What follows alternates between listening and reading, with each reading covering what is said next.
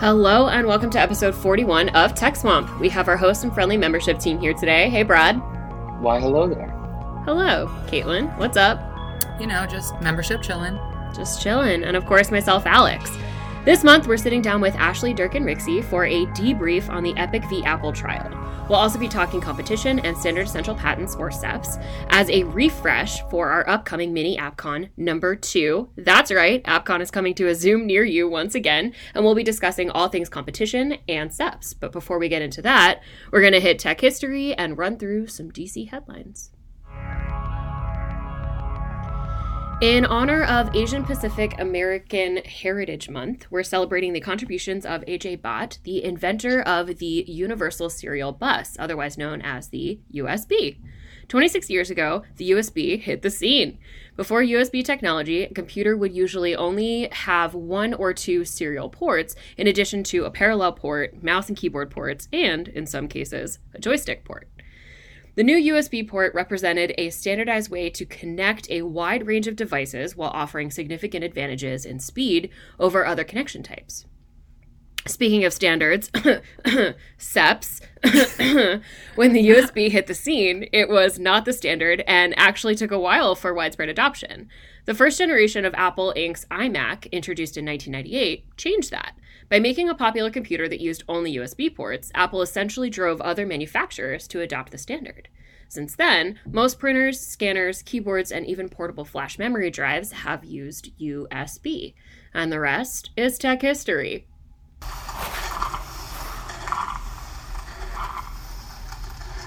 That sound means it's time for What's Brewing in DC. Caitlin and Brad, what are the top tech headlines? Senator Amy Klobuchar has introduced another bill aimed to protect consumer data privacy, specifically against big tech companies like Facebook and Google. The bill, which has bipartisan support, is titled Social Media Privacy Protection and Consumer Rights Act, and would force websites to grant users greater control over their data and allow them to opt out of data tracking and collection. This bill was first introduced in 2019 after the Cambridge Analytica scandal and would also require platforms to write their terms of service agreements in plain language so users understand what they're accepting by using the platforms. A similar bill has been introduced in the House, but this bill also instructs platforms to give researchers and the Federal Trade Commission access to more detailed ad libraries. We'll keep you posted about this legislation in future episodes of Tech Swamp. And last week, the House of Representatives voted to create an independent commission to investigate the January 6th insurrection. The bill will now head to the Senate, where its future is unknown. Senate Minority Leader Mitch McConnell publicly opposed the legislation one day after former President Trump released a statement calling for he, as well as Minority Leader Kevin McCarthy, to reject the commission. The bill will need support of all Senate Democrats as well as 10 Senate Republicans to pass. For more information, head to the show notes. After having to deal with some serious sanctions, Chinese tech giant Huawei is making the move to software. This comes from a 2019 action by former President Trump, where he placed Huawei on an export blacklist, throwing a roadblock in the race to 5G by blocking their ability to produce the chips necessary to compete. President Biden has not indicated any plans to reverse the sanctions, prompting their sudden transition to a software-focused business model. And that's all for What's Brewing.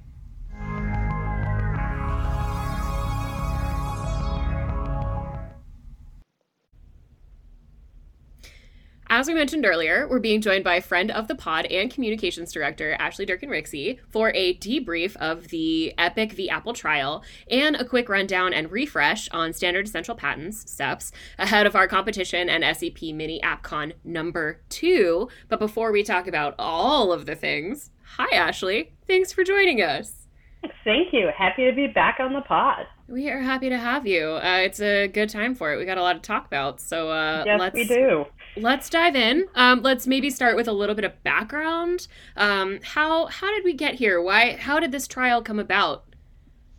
What's interesting about this case is this, for an antitrust tech case, came about very fast and came to trial very fast. If you've been reading any news about the Facebook and Google cases, those are not slated to begin until 2023. Wow. So the fact that this came about in basically 18 months is kind of a shock. And how we got here was in August of 2019, Epic Games decided they were frustrated with the Apple App Store and that their customers had to pay for things like V-Bucks and other in-app purchases using the Apple in-app purchase interface. What Epic wanted was for them to go through the Epic Store or any other payment option other than Apple. And the way they decided to address this was by putting a hotfix into the next update of Fortnite that did that and redirected them to the Epic Store, which is a violation of the App Store guidelines. So Apple reacted by removing them from the App Store, and then it turned into this, which is kind of a calculated legal proceeding on the part of Epic to bring about some of the issues that some app developers have with the structure and commission fees that Apple and Google, I should note also that they have a pending suit against Google for the Play Store, take with in-app purchases and subscriptions and other things within the App Store. So it's solely around the 30% commission on in-app purchases that impacts developers who make large buckets of money. So they do not hit the small business program threshold of 15%. It's people with well over $1 million in revenue that are hit with 30%. And Epic wanted to prove that this is anti-competitive and that the way that Apple has structured the App Store has allowed them to have a monopoly on iOS App Store distribution, and they decided to take it to court. So we were talking about like the 30%, and you mentioned that both Apple and Google adjusted their price for small to medium size app developers on their platform, which kind of feels like that's kind of what Epic was trying to prove, is that, oh, they're not willing to make these concessions or they're not trying to work with us. But then Apple did prove that they can work with small to medium size app developers, and they can kind of make accommodations for them. So that now that Apple and Google kind of did that, what is Epic trying to prove? What is the end goal for them in all of this, now that kind of talking point can't really be referenced for small to medium-sized developers? Right, and that's kind of what has become interesting about this case, is it really turned from Epic's initial, complaint filing was that this was sort of on behalf of all app developers, great and small. But as we've gotten into the meat of the case, it's more about big brands that are paying the 30%, who are making millions, who just said, no, I want to keep all my money possible. And they just don't feel that they should be paying this 30%. It's very similar to the complaints that Spotify has had around the same issue. So it's not about what happens or lowering fees for small developers, even to the point where the judge in the case, Judge Yvonne Gonzalez-Rogers, who is in the 9th District of California, so the Oakland area, she asked Tim Sweeney, the CEO of Epic Games, under oath, do you know the impact that what you're asking for would have on the rest of the app economy? People making, delivery apps, healthcare apps, everyone else. And he said, no. And she followed that up by asking him, if Apple had offered you a special deal to pay nothing, would you have taken it? And he said, yes. Because that's how Epic, coming from a video game background, has operated with video game companies for years. Right. I used to work in the video game industry, so I'm very familiar with the commission structure there, and it's individualized. There is no one developer agreement for everyone. It's something that is negotiated one-on-one and quite often kept under NDAs because it is a one-on-one negotiation. So that's the world they were used to. And they kind of balked that Apple wouldn't give them a special deal and wouldn't negotiate individual developer terms. You've definitely watched the trial pretty closely and are the expert on all things Epic v. Apple here at ACT. And since we're recording this on the final day of the trial, we need all the details. Can you give us a breakdown? I know you covered some of it, but a TLDR, if you will, of what you've heard in the courtroom and what you think our members really need to know about this. Sure, absolutely. One of the things that I thought was particularly interesting from the Apple point of view is, one, they gave a great history lesson about how quickly the platform market has grown and the app economy, and going from being able to review a couple 100,000 apps to now millions. And that it's grown leaps and bounds, and they've had to scale along with this. So when we're talking about sort of this blanket developer agreement, well, if Apple had to negotiate each individual developer agreement, they're looking at negotiating almost 2 million developer agreements. And is that really practical for a business? It's like, imagine if every gym member went to their local gym and said, yeah, I want to join, but here are my terms for joining. They would basically tell you, yeah, you can go now. So there's some questions around that. And then I think one of the other fascinating things is all the APIs, security tools, accessibility tools. And one of the biggest things is sort of that stamp of approval, of consumer trust, of being in the App Store. And that's how smaller developers can compete besides bigger players, because the average consumer is like, okay, sure, I don't know this company, but this app looks pretty good. I'm going to take a flyer on it. And they don't have to feel bad if they end up not liking it, that they can uninstall it.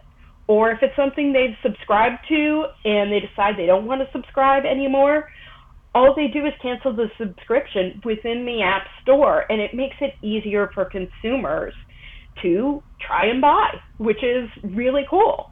Yeah, absolutely. So you also mentioned some fun details that perhaps are worth sharing. Would love to know those. I will say, so the judge in this case kind of gave a blanket statement at the beginning as it started. She said, when we're in proceeding, this is a serious place, but it doesn't mean we can't have a laugh now and then. One of the things I've greatly enjoyed over the last 3 weeks is the morning ritual of everyone saying good morning to each other. It is very pronounced, and she goes around and says good morning to every person. They have to introduce themselves. Does Agent Peely introduce himself at that time, or when does that happen? Oh, he made a big splash. So in Epic's presentation, there was discussion of one of their Fortnite, I don't know if it's a character or just a skin, Peely, who is a banana man for all intents and purposes. Great. And there was some discussion about whether or not that Peely was nude. Sort of in that way of like, you look at a dog and are all dogs naked because they don't wear clothes, right. or is it just... And so when they showed Peely on screen, Epic put him in a suit in his Agent Peely mode, where he is a special agent, because, as they mentioned, we felt it would be more appropriate for a court proceeding. Well, it just went wild. I also know from the Daily Reports that there was also some talk of fashion in the courtroom, which I feel like is a fun fact. Not something you would anticipate in an antitrust trial, and yet Well, care I think about fashion. It is, because you're missing, we're missing the visual. This proceeding was not done on Zoom. It was done small level in person, but some previous pretrial hearings on Zoom had suffered from a little Zoom bombing and some copyright issues when some of the proceedings showed up on channels where they shouldn't have been mirrored. Right. So we were on ye old phone system. I have not spent this much time on the phone since 1995. Okay, so we've been hearing both Epic's side and Apple's side over the last 3 weeks. Today was the last day of the trial. So what comes next? I mean, when do we expect answers? This is now the judge's ruling that we're waiting for at this point, right? Yes, it is. We are recording this on Monday, May 24th. Both sides have until June 1st to shore up all their documents, make sure everything is there that she needs to look at and has been submitted. She has about 4,500 pages of testimony and evidence to go through to make her decision. In addition to just a few. That's a beach read. Are you serious? Come on. That's a morning read. You can knock that out while you're watching Netflix at home. She also is moving to another trial starting tomorrow, and she sort of has a policy that when she's in trial, she doesn't work on other cases in order to keep her memory fresh and make sure that she's not conflating anything. So she said today, it's going to take a while. This is a heavy case, heavy on evidence, heavy on data, that is weighing a huge issue and could be really important precedent to how we talk about technology and antitrust in the future. So she knows and understands the gravity of this ruling, so she intends to give it the seriousness and the heft of thought that it deserves. She had made a joke that she was hoping to get it done by August 13th, which was the date that the Epic hotfix had happened, but I think no one found that as funny as she did. So she had to re-explain it today. But I think we're looking at, 3 months at a minimum. I would be shocked if it came out faster than that. She seems to be very deliberate in her considerations, and she still had a lot of questions today, which is why we did a procedure known as a hot tub in lieu of traditional closing arguments, which is where both sides do an agreed upon point-counterpoint debate of facts for the judge, where the judge can ask questions of both, and they're each kind of answer in tandem in turn, and they hone down on the two most critical areas to her decision, which is what is the market we're looking at, and what are the remedies to consider? What would Epic want to be the outcome, but also what would the impact of that outcome be on the rest of the app ecosystem and Apple? Absolutely. So more to come. She also noted that the Epic and Google Play Store trial is coming up soon and being handled by another colleague of hers. So we'll see when that gets started if that gives us any more illumination into where things may land. Yeah, absolutely. And 3 months seems like a long time, but I think between the kind of content that we're going to see coming out over the next few months and weeks about sort of what happened during the trial, conversations, about what the decision could mean in the long term, I think we're going to see a lot of thought leadership in the next few months around that. So we certainly will stay tuned and we will keep everyone informed. And as always, check out our show notes to see some of the stuff that I think is relevant to this conversation that we've had today. So that kind of covers a lot of what we wanted to talk about as it pertains to competition. So now just really quickly want to move to CEPS really quick just before Mini AppCon number 2. So first things first, CEPs, otherwise known as Standard Essential Patents, are open, consensus-based technological standards. So 5G, 4G, Wi-Fi, and as we mentioned in tech history, the USB. In order to have a piece of technology considered a Standard Essential Patent or a SEP, we rely on trusted standard-setting organizations, SSOs, to develop the consensus technology standards that allow for interoperability between products and services. And because of the role that standards play in fueling innovation, small businesses need to be able to utilize these standards to compete in the market. And while a technology standard develops within the SSOs, companies voluntarily offer their patented technology to be a part of the standard. Small businesses, like our members who use any standard like Wi-Fi, need to license the patents in order to utilize the standards that contain them. A patent needed to practice a standard is generally considered essential to the standard, hence the term Standard Essential Patents, or SEP. Having a patent declared as essential to a standard confers market power on a SEP owner. This means commitments to license access to those standards on fair, reasonable, and non-discriminatory, otherwise known as FRAND, terms are necessary to discipline that market power and to prevent SEP owners from gouging innovators that use that standard. Without FRAND protections, we've seen certain SEP owners perpetrate market distortions that harm the small businesses trying to use them, and then it goes on to harm consumers by reducing the quality and quantity of end products and services. FRAND promises are an important check on anti-competitive abuse, and ignoring them can constrain competition in ways that harms competitors and consumers, which antitrust law generally prohibits. We're going to cover a ton more during our Week 2 briefing, including what we're asking for from Congress. But in the meantime, you can head to our show notes. We have a ton of content around SEPs, FRAND, and competition. Ashley, I know you were here for Epic v. Apple, but do you have anything to add on SEPs? Other than yes to all of the above, ironically enough, FTC v. Qualcomm, which longtime pod listeners will know was a landmark SEP abuse trial, got brought up in Epic v. Apple as a sort of the precedent on what remedies could be. But the judge did note it was overturned on appeal, so she didn't want to hear any more about it. But it was, the Venn diagram happened. Absolutely. It's all antitrust. It is. Yeah, it's fascinating.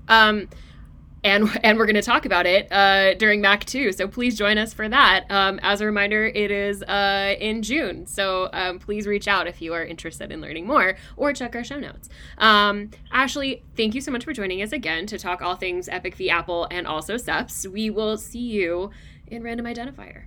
Thanks for having me.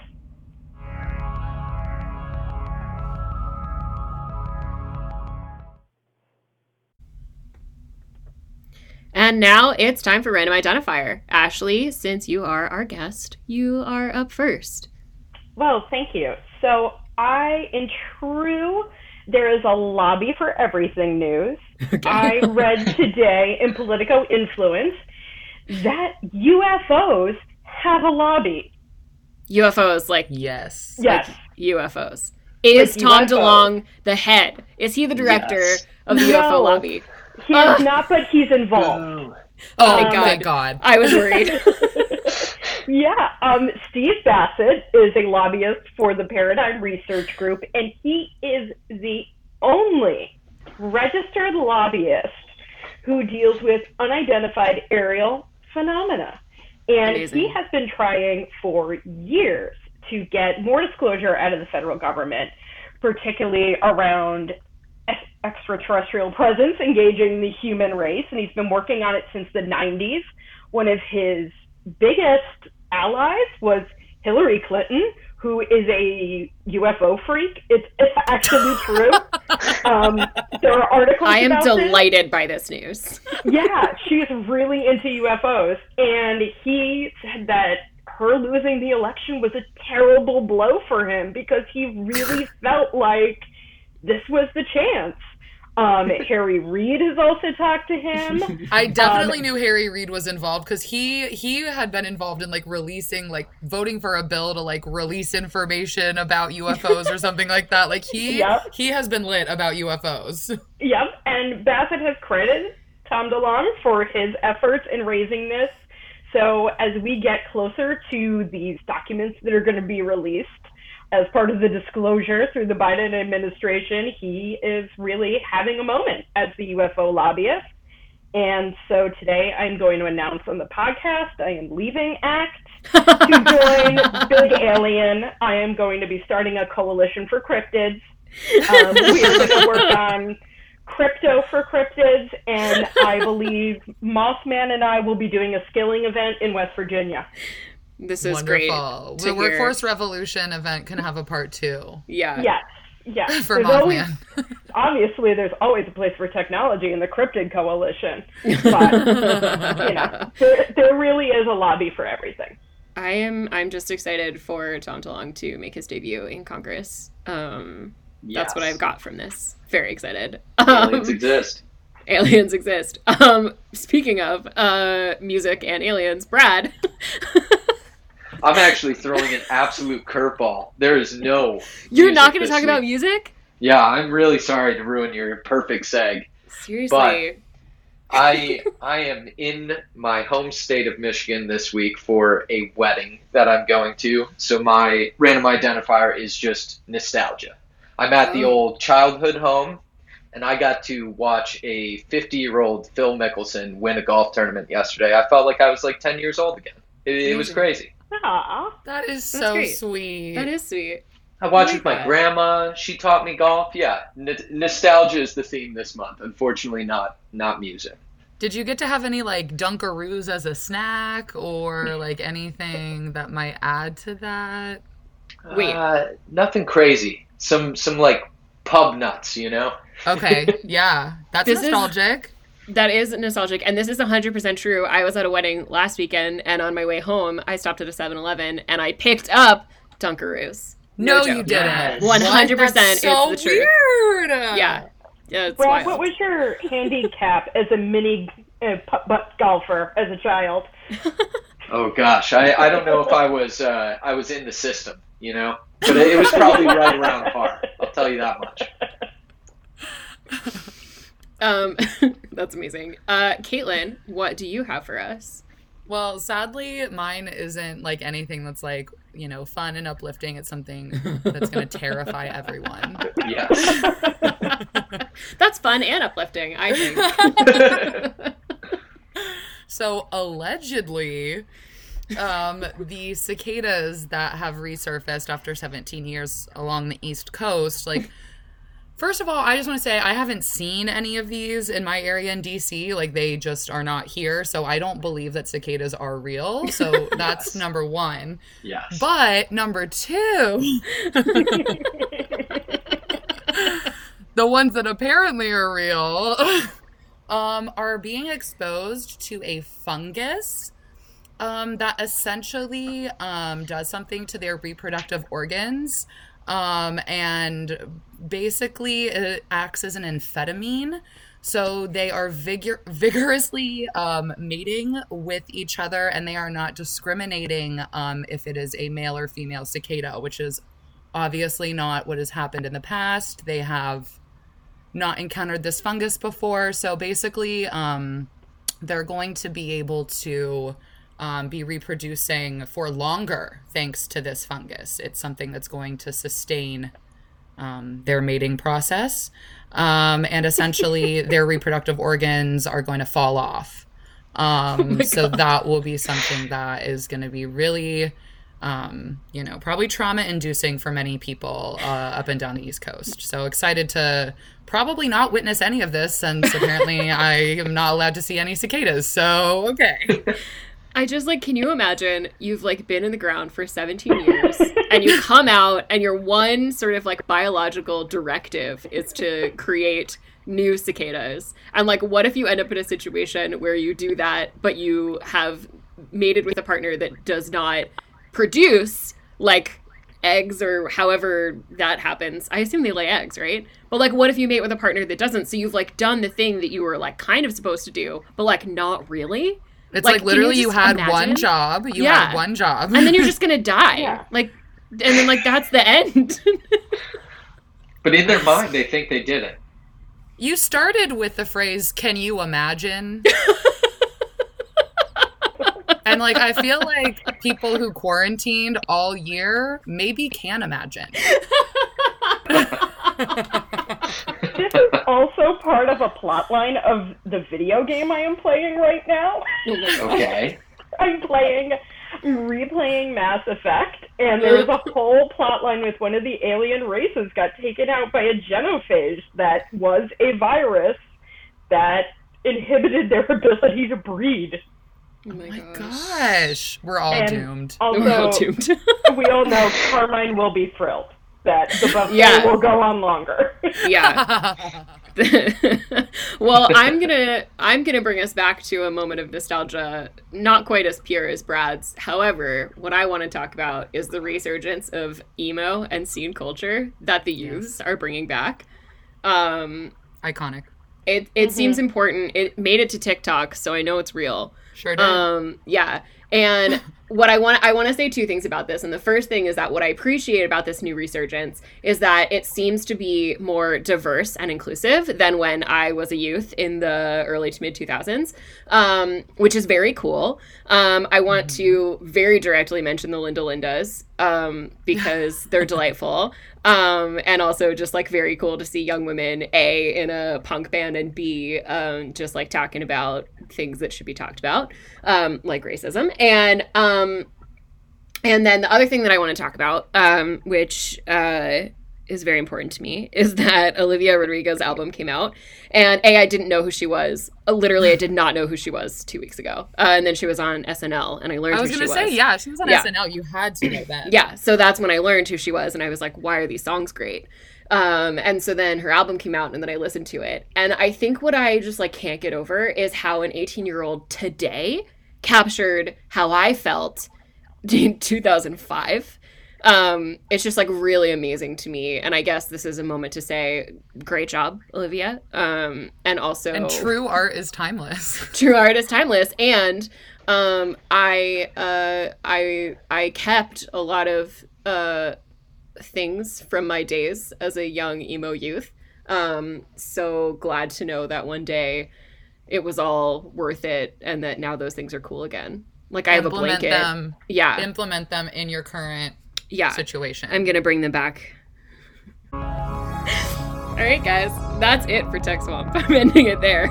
If you heard anything on here that piqued your interest, please head over to our website and make your way to the podcast section. We'll have notes on today's episode that include links to all the good stuff. And of course, we want to give a shout out to Brad Goodall, who composed the podcast Awesome Music. Thank you, Brad. And to subscribe on Apple Podcasts, SoundCloud, Spotify, and Stitcher. And of course, we would love a rate and review. 5 stars only, please.